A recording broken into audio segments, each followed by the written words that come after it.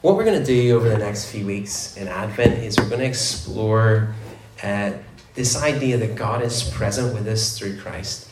And Advent, that word literally means coming in Latin. And we remember that Jesus came, he has come.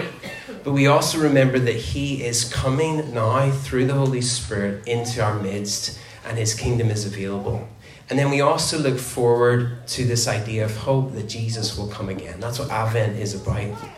And what we're doing is we're really engaging in that rhythm across the world that the church engages with at Christmas, that this part of the story, familiar story where Jesus comes as a little baby, is born in Bethlehem, and we sing carols about it, that this is a key moment in the story of the scripture.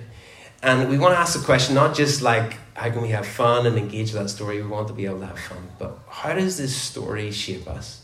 How does it shape our lives? How does this reality that God incarnate, that word literally came and made his home among us, how does that change the way I live? How does it change my perspective in the world? How does it shape my worldview? And how does it affect how I treat those around me? And so we're going to do that through a kind of structured way this morning. And we're going to talk about bread, which will become clear in a moment. But I'd like to begin with the opening prayer. In your little leaflets, you'll have an opening prayer. We're going to say it together after three. So 1, 2, 3. Lord, in this Advent season, we consider that you are near to us, not far away, as some suppose. Jesus, as you made your home with humanity, come make your home in our hearts today by the Spirit. Amen. Amen. I've got a couple of questions for you to start thinking about, and you can take this stuff home and reflect on it during the week. That's the whole point of it, is to try and create room for you and to do that. But the first question is this: as we prepare for Christmas, in what ways can we welcome the presence of Jesus into our homes, our lives, our streets, our workplaces, and our schools? So as we kind of reflect on this story, how can we do that?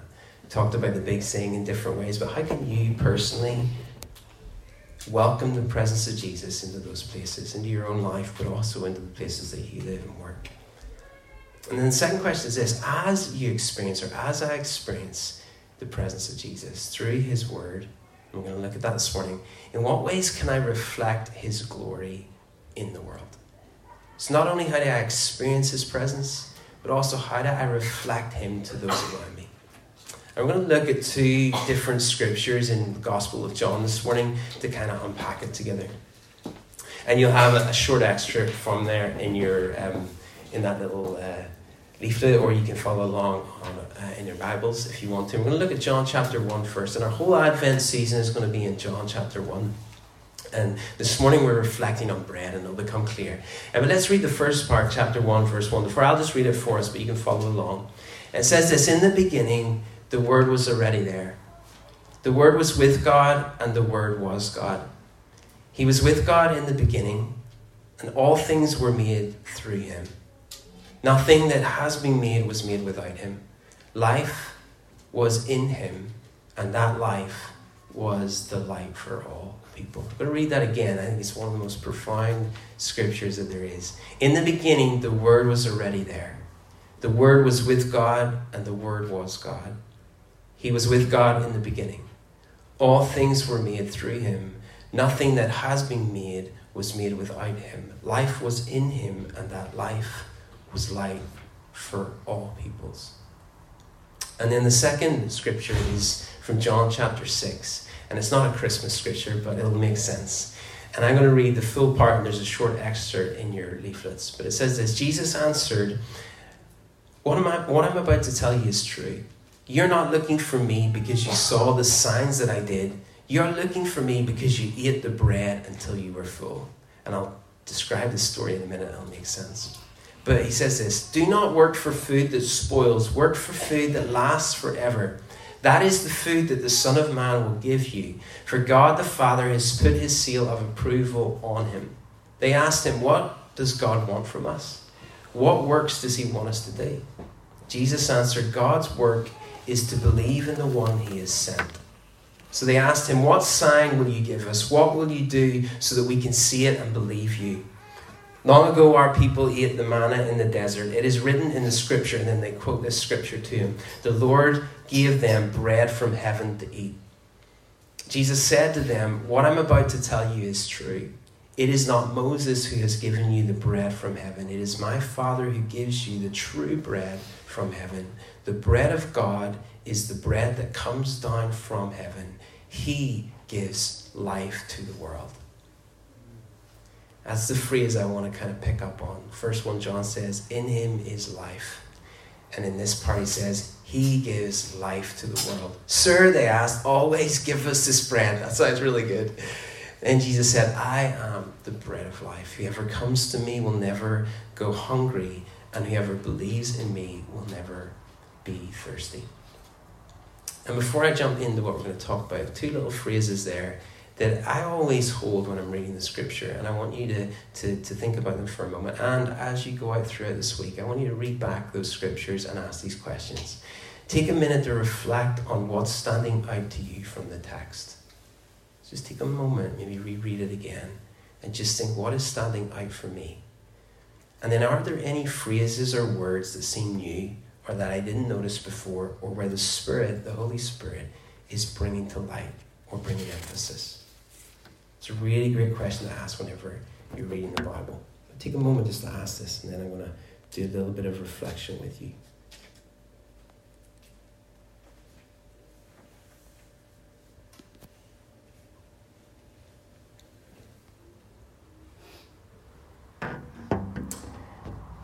As I said already, I want to take a moment to reflect on bread this morning and life and what that means. And I'm going to quite deep theologically with you, or at least I'm going to talk about some deep ideas that Jesus brought. But I hope that it makes sense to you, and I hope that you're able to apply it in your life.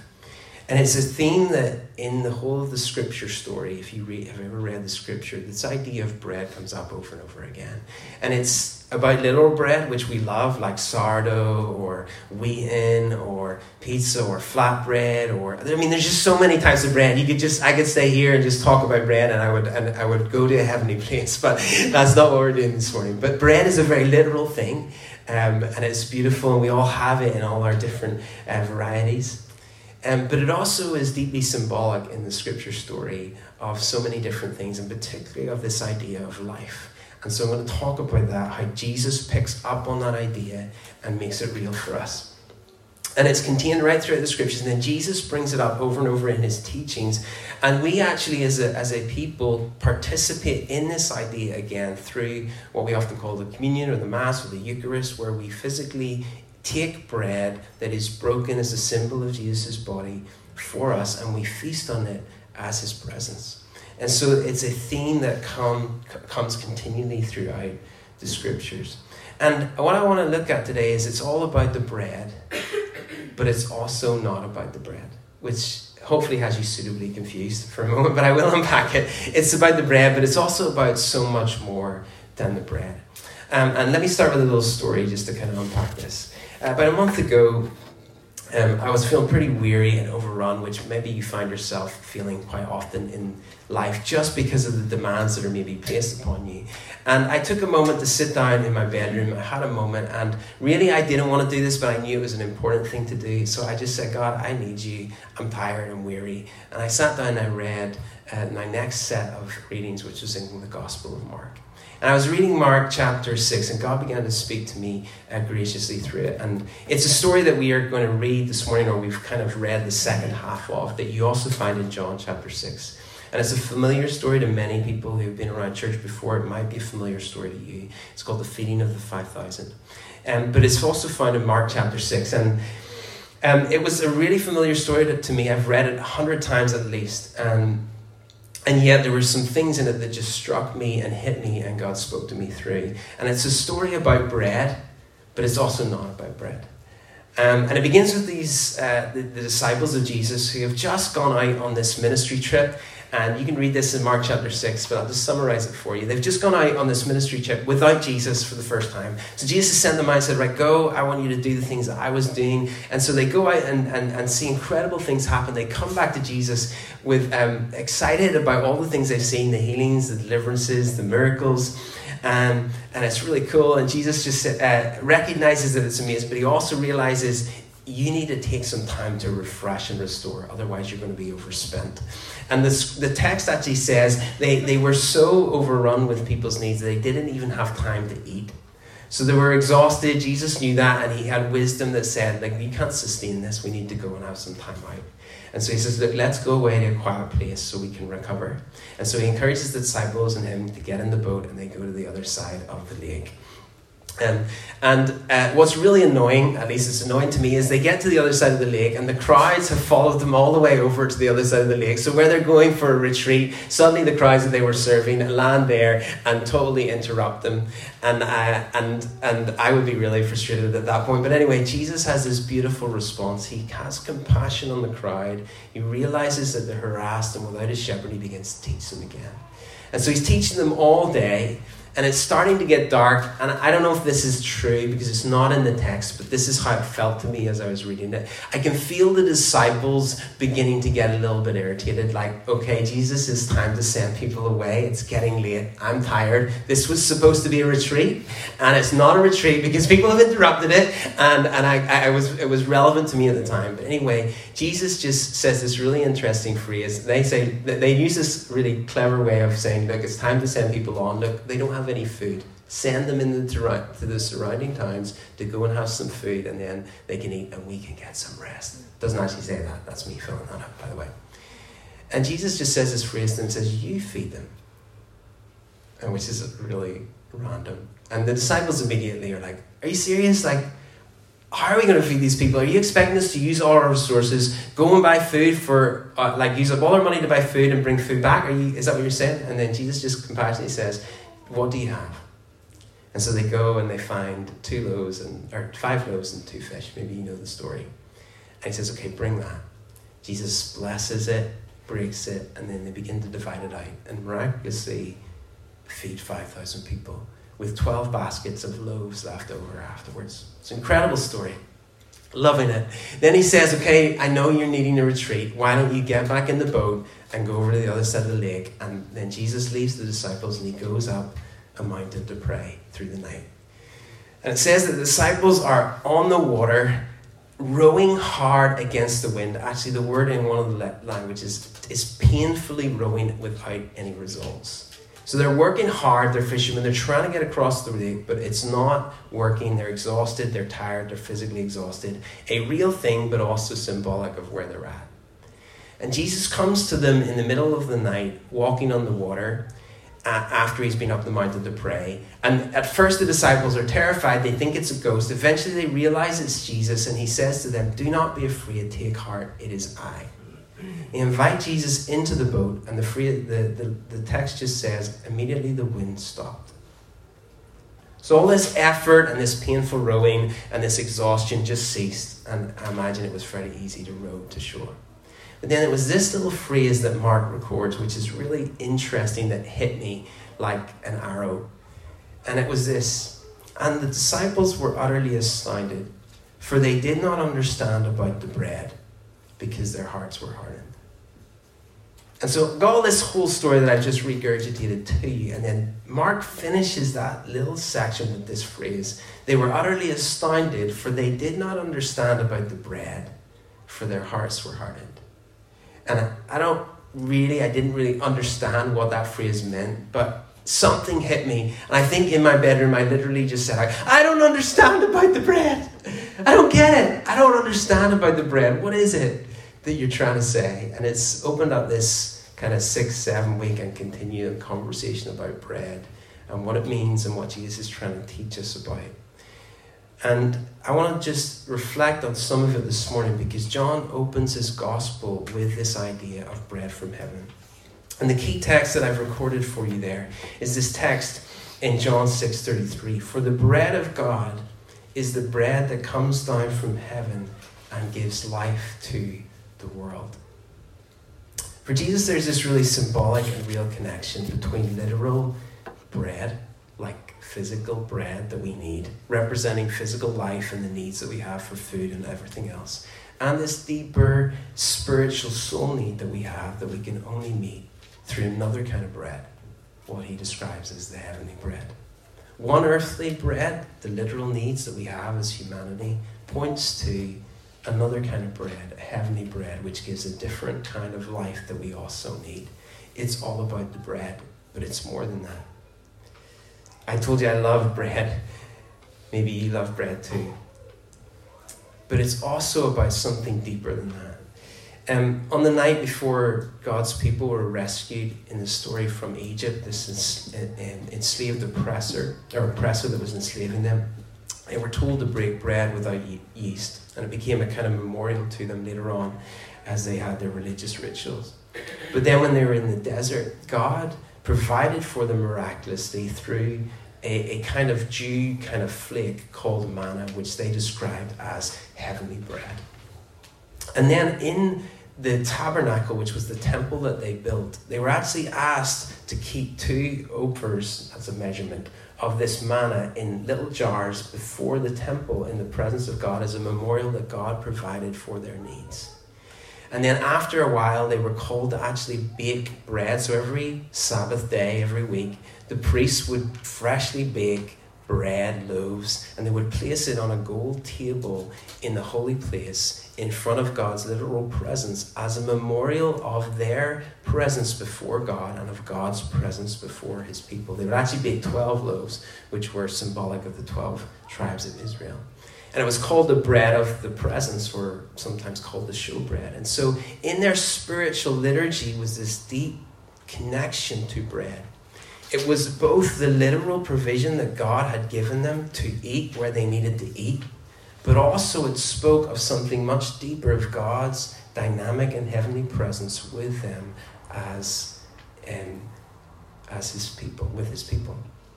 And every Shabbat, which is the Sabbath rhythm that the Jewish people still practice today, they light 2 candles.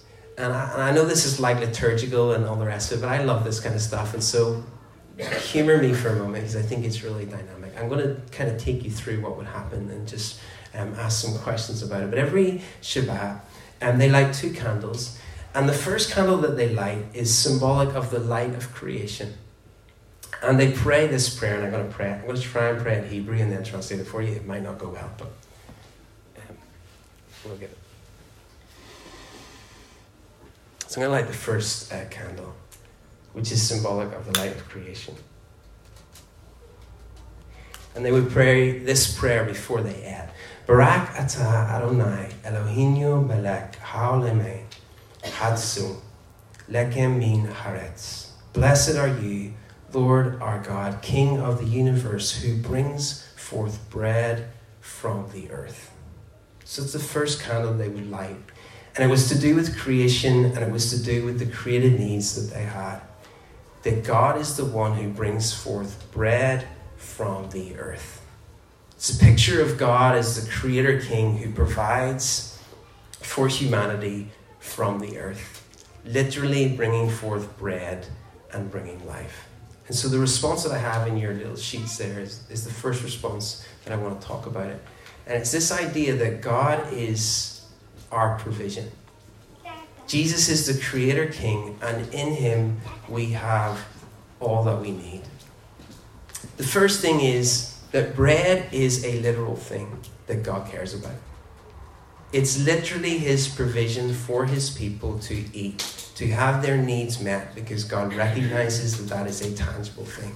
So when his people were in the desert, he fed them literally with manna from heaven so that they would not starve. And it was a depiction of his provision for his people.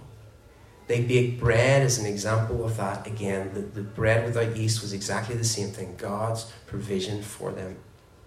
And so the first thing I want to think about is just at that level, the literal level of your life where you have need. Because God cares about that.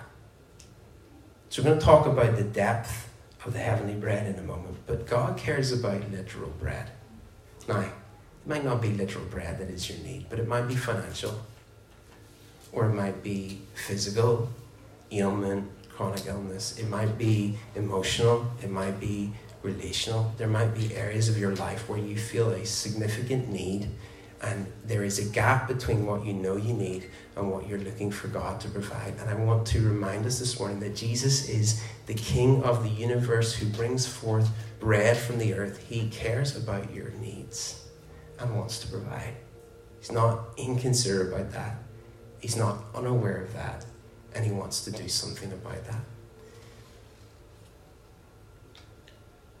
In John's Gospel, it begins with this. In the beginning was the Word. He was already there. The Word was with God, and the Word was God. He was with God in the beginning, and all things were made through him. Nothing that has been made was made without him. God is the Creator King. Jesus, as John describes him, is the Creator. He knows what you need and is able to provide for you. And I want you to be reminded of that this morning. God is someone who provides for his people. He multiplies food for a crowd so that they can eat. He has leftovers for his disciples. He constantly talks about in his teaching that my heavenly Father knows what you need before you even ask for it. Seek first his kingdom and righteousness, but then all these other things that you're worried about will be sorted for you. He knows and cares about what you need. So just for a moment, consider what that is. Maybe you need reminded that God has more than enough for you this morning. Maybe there's a gap between what you know and what you need, and God wants to meet you there. He's like a good shepherd who feeds and guides his sheep. What's the opening of the 23rd Psalm? It says this: the Lord is my shepherd. I have all that I need. It's about literal bread. What is that for you this morning? It's about bread, but it's also about so much more. The second response I want to look at this morning is this idea of God's promise. Jesus is the King of the universe who brings forth bread from the earth. He provides for our needs, but he is also the living word, and life comes to us through his promise. The second candle that they light on Shabbat is, so the first one's the light of creation. The second one is the light of Torah, which is the light of the first five books of the Bible, which is the light of the Word of God. And so I'm going to take you through the second one.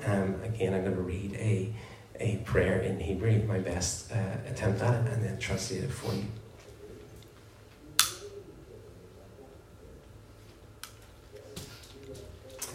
Barak atah Adonai, Eloheinu melech ha-Elohim, asher kidshanu b'mitzvotav.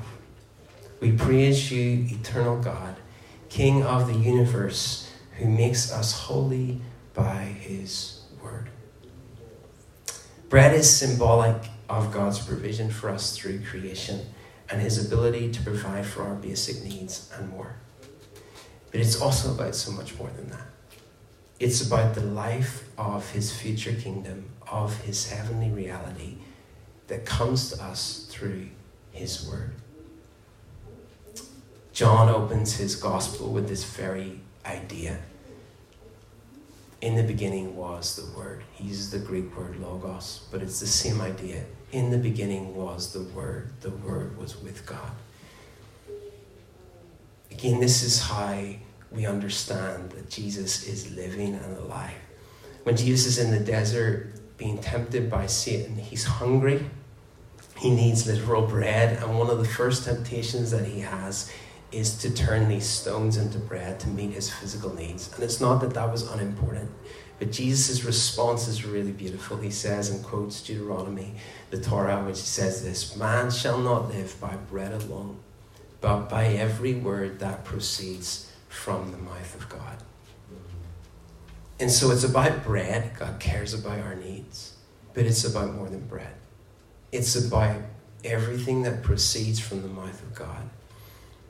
And God brings life to us, the life of his kingdom, the life of the future age, as John describes it, what we sometimes describe as eternal life. He brings that to us through his word, through his promise. The psalmist writes this in Psalm 119, my soul clings to the dust, just kind of taking you back to creation where God made Adam out of the dust. My soul clings to the dust. Give me life through your word. Give me life through your word. James writes it this way. He says, Jesus chose to give us new life or new birth through the word of truth, that we might be a kind of first fruits of all that he created. So he's talking about the new creation kingdom that Jesus brought, this kingdom life, this life unto the age. And he says that is brought to us now in this present moment through his word. Jesus invites us in the moment where we don't experience everything that we need, or where we don't see the fullness of God's kingdom in every given moment, to receive his life through his promise. There are moments where situations or circumstances have not changed quickly for me, but God has spoken something into that situation that has sustained me and held me and taught me how to pray through it. Often there are things that God speaks to us that don't always come into being immediately in our experience, but when God speaks them, they bring life and reality to us. Life with Jesus comes through his word. And if I was to describe to anybody who's asking me, what does it mean to have faith in Jesus, to follow him, to live in his life? For me, in its simplest form, it is a listening and a trusting his voice and his word. That's what the journey is. It's learning to trust what he is saying and respond to it. It's learning that reality that Jesus said, that man shall not live by bread alone, but by every word that proceeds from the mouth of God. We have needs. God cares about them. He wants to meet them. But he wants to do so much more than that. Even when the people of Israel are in the desert, learning to trust God for their physical need, it says even in the scripture that God was testing them, training them to learn whether they would respond to his voice, his instruction. God is always interested in how we respond to his word. And then the last thing I want to do just to close is to look at the last response, which is to consider that we experience this life that we need through not only God's provision for our physical need, not only through God's promise, through his word, but also through his presence. And the last statement I have there is Jesus is the heavenly bread, giving life to us through his spirit. John pulls these beautiful ideas together in his first gospel. And he basically tells us that Jesus is Torah. He is the living word that we look for. Not only do we find life in the commands of God or the teachings of Jesus, but Jesus literally is the living word, and through him we receive new life. And then he says Jesus is not only the living word, he is also the new creation life, what you might describe as the heavenly bread. I know these are deep concepts, but not only does God provide for needs through literal bread, and he wants to do that, but he also gives us heavenly bread, the bread of new creation life through Jesus. Jesus is, like Jay spoke about a couple of weeks ago, he is heaven. He is the heavenly bread, and through him we experience life. And just to break that down, we experience the life of Jesus now as we wait for his return through the gift of the presence of the Holy Spirit. That Jesus said to his disciples, look, I will not leave you alone. I know I'm physically going, but I'm not going to leave you as orphans. I'm going to send the promise of my Father, sometimes described as the Spirit of Jesus or the presence of Jesus, my presence, the Holy Spirit, to be with you and to be in you. And so we experience this heavenly life of God, which has come and is coming in the world and will one day fully come in Christ when he returns. We experience it now through the Holy Spirit. And the Spirit speaks to us through his word and through his presence. Does that make sense? We experience the life of Jesus, his word, and his presence through the Holy Spirit. So Jesus is our Creator King. He provides for our needs. He is the living word, and we receive life through his word. And he is also the heavenly bread, and we experience his life through the presence of the Spirit. Here's the key principle, which is on your last page. As we wait in hope for the fullness of your kingdom, we can receive, experience, and live in that future life today through Jesus, his presence, and his promise. So I've got a couple of questions to close with that I want you to reflect on. As you become aware of the availability of God's presence in this moment, where are you asking for the new creation life of Jesus to break in? Where do you need that to happen? And the second question, in what ways can we adjust our thinking to experience the provision of Jesus, the promise of Jesus, and the presence of Jesus in and through our lives? And maybe one of those particular areas is more dynamic for you in this moment. We're going to say our closing prayer, and then I want to give you an opportunity of some practical ways that you can respond, and I give a bit of space just to God to finish that. But let's read this closing prayer together. We're going to read the Lord's Prayer. I've written it out slightly differently, but it's just a translation. And you have often probably prayed the Lord's Prayer and understood it. And we pray this section in it, which is, give us today our daily bread. Yeah, you're good. The more accurate translation, if you read around, and you can go into a study on this, is literally, give us tomorrow's bread today. And the whole concept of it, if you read through the prayer, let heaven come, your will be done on earth as it is in heaven. Your kingdom come, your will be done on earth as it is in heaven. Give us tomorrow's bread today. Speaking of not only our literal needs that we have, give us daily bread, but also give us the experience of the future life of God today, the heavenly bread, the eschatological bread, if you want the fancy term for it, the future bread that we will want to experience and feast on in full. Give us today, we need it. Break in this moment with your future kingdom now. So we're asking for when we pray that prayer.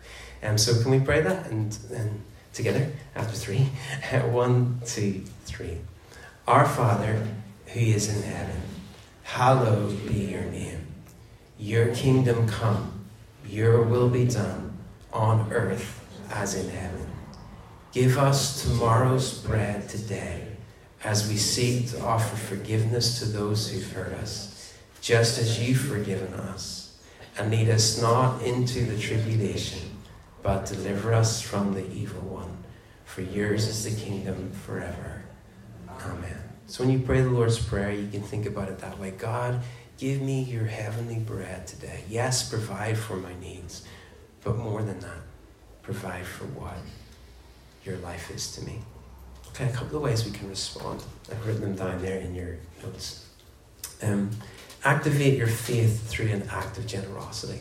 This is a real practical response, which I've just discovered to be a practice, a kingdom practice that works, which is, if there is a need that you have, to activate your faith by giving something in that area. So for example, if it's a financial need, out of what you have, could be as much as enough for a cup of coffee, that's okay. So not out of what you don't have. Jesus asked, what do you have? Out of what you have, activate your faith by giving something away, knowing that God is the one who is generous and who will provide for your need. If it's an emotional need, look for an opportunity to serve someone who needs help. If it's a relational need, pray for forgiveness for somebody that's hurt you. It's activating your faith and asking God to meet your need all at the same time. So maybe that's a way that you can respond. Second way is thinking about the reality that God's life comes to us through his word, through Torah, if you want to put it that way, through the living word, which is Jesus. What would it look like for you this week to create intentional space and time to read, think upon, and listen to his word? Maybe take that leaflet home and read through John 1 and John 6. Just sit with it and ask those questions. What is standing out to me from the verse? What is the Spirit giving emphasis to? And God will speak to you, and it'll open up a conversation like it did with me that is deeply meaningful and helps you understand the mystery of the kingdom now in this present moment. So maybe that's something you can do. And maybe a way that you can engage with the life of God is through the promises that he has spoken to you personally. And maybe you find yourself in a moment where it feels in between. And the reality of lack and difficulty and challenge is overwhelming. And it might be that you need to return to the promises that he has spoken to you that have been personal. They may be scriptural, they may be words that people have shared with you, but they're personal to you and they meant something at the time. And go away and meditate on those and pray those out. I've discovered this, I can't remember who it was that told me about it, but they said God never leaves you without. And so in moments where I've had incredible difficulty, pain, or challenge, and I felt overwhelmed by it, when I remember, I go back to what I have written over the last 6 months, and I quite religiously write stuff down. Maybe that's the wrong word. I quite methodically write stuff down in terms of what God says to me. And every single time, within a few months, God has spoken to me something that I've needed for that moment. And I just forgot. And so when I discover that, it's almost like speaking directly into that situation, but it was maybe a month before. Then it begins to help me and sustain me to navigate that moment until it passes, or to pray through it, or invite God to break in a certain way. So maybe it's returning to some of the promises that God has spoken to you. And then the last response that I've got there, and you can respond in your own way, these are just suggestions, is to ask God for an experience of his presence, unique and personal to you. And we're going to take 2 minutes to do this for us together. Sometimes we have to rely on his word. All the time we have to rely on his word. But I love that God desires to give us tangible experiences of himself in order to help. And this story of John chapter 6, Jesus actually does multiply food for people to eat. Like it's a tangible thing. And when the disciples are concerned about bread or their needs, Jesus continually reminds them of those stories. Like, don't you get it? You don't have to worry about bread. I've got that covered. But he does that through a number of experiences where he provides supernaturally for their needs. But it's a literal thing. It's bread, right? And so much so that he leaves 12 baskets of bread over for them. Just the evidence, the point that you have what you need. That's an experience that's tangible, that they can memorize and know. And I love that God loves to do that. But what he's doing in that moment is he's not simply looking for you to trust him for bread. He's looking for you and I to trust him fully. And so the next part of that story, which we read together, is this argument that opens up with the people that have had the bread. And Jesus realizes that the only reason the crowds are coming to him is because they want to be fed physically. They just want bread. They've realized this guy can provide. I don't have to go to the shop. I'm tight. I don't have much money. This is like someone's feeding us now. Great. I'm going to come and be there and get bread, and I won't have to worry about the financial needs that I have. And Jesus realizes the only reason they're here is not because they want to know me and my kingdom. It's because they want bread. And so he begins to poke at that, and he begins to speak some offensive message about feasting on his body and drinking his blood, and everybody gets super offended and distraught by it, and everybody goes except for the 12 disciples. And he's like, are you going to go too? And they're like, well, I feel like it. Don't say that, by the way, that's my part. He says, no, to whom will we go? You have the words of eternal life. Because they were in it for something more. For them, it was important that they knew that God provided their need, and that he would always cover bread, and he will do that for you, and I want to pray that for you. And so I want to pray for an experience of his kingdom where you need it. But the reason for those experiences is not just so that you will stay like an infant just screaming when you need fed. His desire is that you will grow and mature in his kingdom and discover the more that he has available. Do you understand? So can I pray that for us, and then we'll go. So God, I need bread, very literally. We need bread in lots of different ways. And I pray, just as we bring that before you, maybe even just putting our hands out or our hand on our heart, just be honest and available and say, I need you, God, in this. And you can be raw and like a kid in it.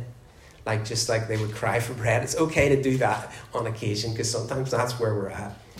And God, like a father or mother, responds to the cries of his children. He does not ignore that. So if you have a very real, tangible need, it's okay to say, God, come on. I need you to move. And so, Lord, will you come and meet people's needs? Will you heal the sick?